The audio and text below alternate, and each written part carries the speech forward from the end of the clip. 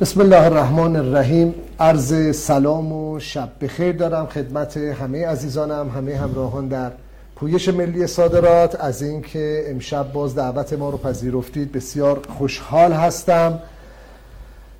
بسیار مشعوفم که امشب میزبان 4 عزیز 4 بزرگوار هستیم. قبل از اینکه این عزیزان و بزرگواران رو معرفی بکنم، علاقه‌مند هستم به یکی از مطالبی که در فضای کانال تلگرام پویش ملی صادرات در 2 سال پیش مطرح کردم مروری داشته باشیم.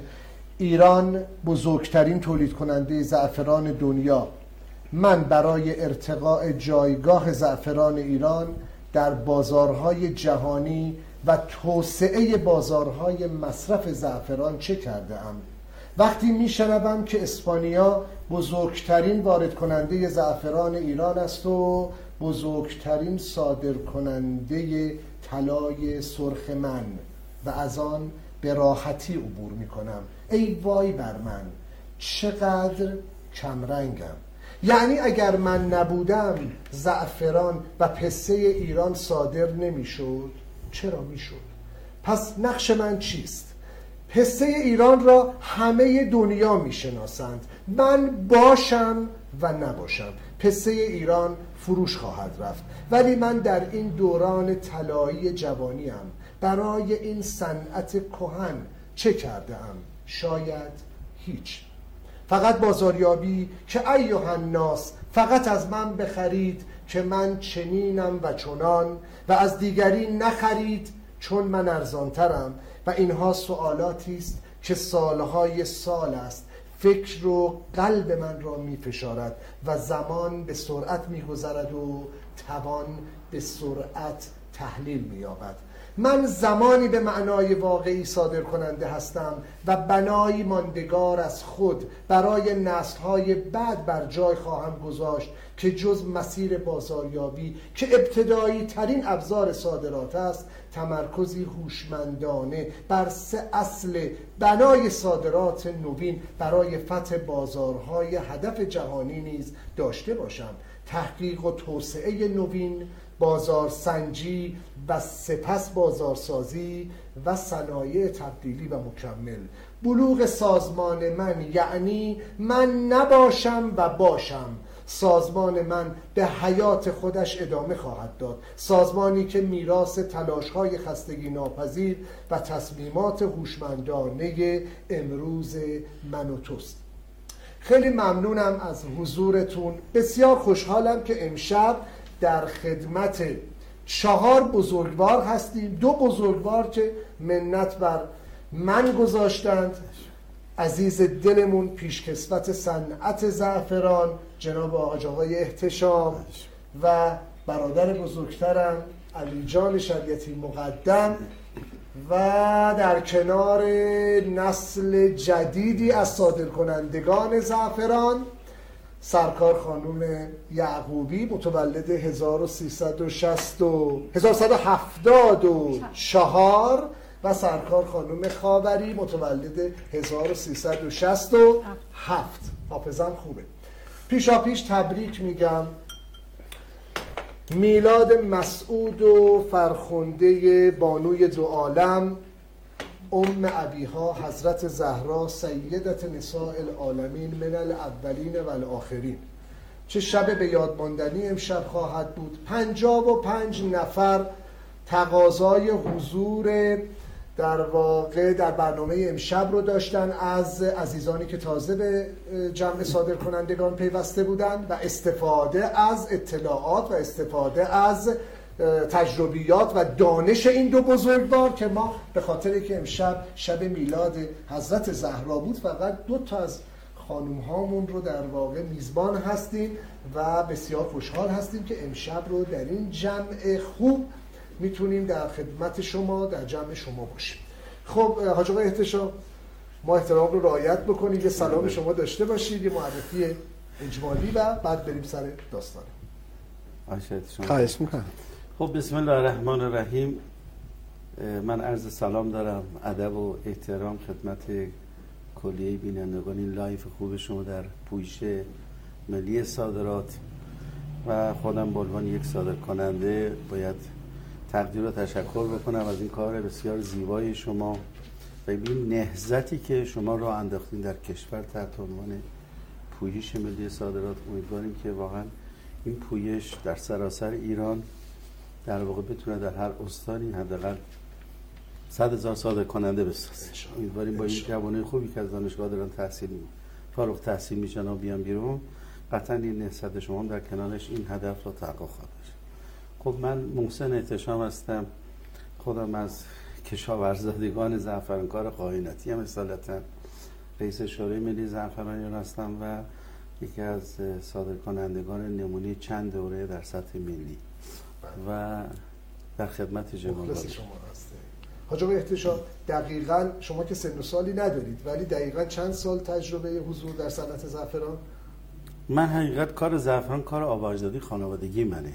یعنی یک کشاورزاده هستم که در روی زمین زعفران، در کشمون زعفران بزرگ شدم، در خیبای زعفران بزرگ شدم و رویایی که در واقع صادر کننده شدم شاید رویای در واقع دوران کودکی من باشه که روی همین زمینه زعفران بزرگ شدیم و بحث نام بردید از اسپانیا و ماها می‌کاشتیم و جمع می‌شد و میرفت به اسپانیا. گفتیم آیا یه روزی خواهیم توانست خودمون رو باور بکنیم و خودمون توی این به قول معروف قایناتمون که زعفران داریم می‌کاریم خودمون هم فراوری کنیم، خودمون هم شغل ایجاد کنیم، کار ایجاد کنیم و بعد به قول معروف بیایم زعفران رو خودمون بسته‌بندی کنیم و صادر کنیم و الحمدلله خب این رویای زمان کودکی تحقق پیدا کرد با همتی که در واقع به خرج داریم و خب تحصیلاتی هم که در همین رشته رفتیم در دانشگاه ادامه دادیم مکمل هم شد و جالبه بدونید من برای این مهمانان عزیز دو تا خانم محترم رو من هم با معروف خیلی خوشحالم که امشب در خدمت این صادر کنندگان خوب هستیم. هم شب ولادت حضرت فاطمه زهراست، خب مثلا به این خواهران عزیز تبریک بگم و به همه دینندگان در ولای به شما و در هر صورت این باعث شد که ما کاری که در این راستا انجام دادیم شاید برای خیلی جالب باشه. یعنی کاری که من سرمایه‌گذاری که در واقع قایم کردم موضوع پایان‌نامه کارشناسی ارشدم هم در ارتباط با همین زعفران بود که اون چی که آموختیم علمی هم با تجربیات در آموختیم و یک کار اثرگذار کردیم. شاید در واقع همین آمیختن علم و تجربه با هم بود که در واقع یک واحد موفق هستیم در واقع کنار خودمون اساتید و دوستان بزرگواری داریم مثل آقای شریعتی که از حضور شما هست کنیم که بسیار زحمت کشیدن و در این ارتباط از رفقای بسیار گلی هستن که ما در کنار هم دیگه از همدیگه خیلی آموختیم و خیلی کار یاد گرفتیم. اونم آموختیم که چگونه برای جایگاه یابی زعفران را تلاش بکنیم و چگونه با هم باشیم تا بتونیم موفق باشیم. امشب یک دنیا سوال مطرح خواهد شد، سوالاتی که برای عزیزانی که مخاطب برنامه ما امشب هستند و برنامه‌ای که روی فضای اینستاگرام پویش ملی صادرات بارگذاری خواهد شد بخش بسیار میتونه مفید فایده باشه. سوالات بسیاری مطرح میکنیم، یک دنیا حرف جدید، حرف جذاب و راهکار برای توی جوونی که علاقه‌مند به حوزه صادرات زعفران هستی خواهیم زد و خواهید شنید. علی جان در خدمت شما. به نام پروردگار یکتا، رازی عجیب با تو دارم از کائنات میگویمت، رازی عجیب با تو دارم از کائنات میگویمت. من دوستیت را عاشقانه میخواهم، بوی محبت، رنگ زندگی، طعم شادی. من بودنت، دوستیت را همچو زعفران نیک و نوین عاشقانه میخواهم. از ادب دارم طولانیه که تاثیر آقای شریعتی براسازی هست. البته احترام میذاره نوین جوانم اول زعفرانی این خواست خوبی یعنی نیک و نوین زعفرانی باید در برندسازی پوشا باشه. بله برندسازی. خوشحالم امین جان، من باعث افتخارم دوستی با شما، لذت میبرم. بارها خب ما در سفرهای مختلف در ایونت ها و در مراسم، در نمایشگاه ها، در جلسات، در تشکل ها کنار هم بودیم و خاطرات خوبی با هم داریم که من به 2 تاش حتما اشاره خواهم کرد با اجازه شما. تبریک بهت میگم، چون واقعا اون چیزی که آرزوی افرادی مثل شماست، حالا من خودم شاید میخوام قابل ندونم در این اندازه، اینه که بتونن به مملکتشون خدمتی بکنن و ما در هر محفل علمی یا محفل دلسوزانه، یه محفل حالا هر جوری که موضوعات اجتماعی، موضوعات اقتصادی، نگاه میکنیم به آنچه که در دنیا اتفاق میفته که چه اتفاقاتی داره میفته، میبینیم صادرات هستش که کمک کرده که جوامع جهانی به خصوص در دهه‌های گذشته متحول بشن و اگر رفاه، اگر آسایش، اگر دینداری، حتی اگر موفقیت ملی و اجتماعی و خانوادگی حتی هست، به نظر میرسه که صادرات نقش اساسی رو در اون اقتصاد داشته. دیروز من در محفل یکی دو از بزرگان صنعت کشور بودم و یک گروهی که هیئت مدیره مجموعه خیلی بزرگ هست. بعد یه چالشی بود راجع به این که جی دی پی چین چقدر هستش. خب عدد 14600 میلیارد دلار، یه عدد اینجوری که بروز شده است با اون جمعیتش. بله.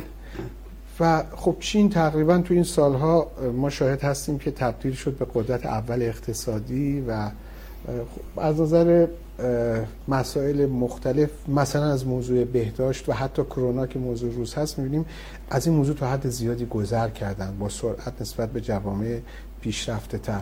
این نشون میده که صادرات باعث میشه که سطوح مختلف دانش، سطوح مختلف رفاه، سطوح مختلف اقتصاد و سایر مسائلی که میتونه در یه جامعه اهمیت داشته باشه شکسته بشه این سطوح و یه سطح بالاتری برای اون جامعه ایجاد بشه. شما که میکوشی و این پویشی که داری برای من خیلی ارزشمنده. به عنوان فردی که تو این حیطه فعالیت داشتم، من متولد اردیبهشت هستم، اردیبهشت 1300. بله بله، هماهی خوبی دیگه هم داره. شما که ما هم هستیم. جدی میگی؟ بله، 3 تا اردیبهشتی. نوین زعفران هم اردیبهشتی است. یه دوست خوبی دیگه دارم که خیلی بهش احترام میذارم و به روح پدرشون هم درود میفرستم. جاویدانیات مرحوم شجریان، فرزندشون همایون جان هم اردیبهشتی هستن که حقیقتی کوچیکم برایشون گفتم اگه فرصت شد عرض میکنم.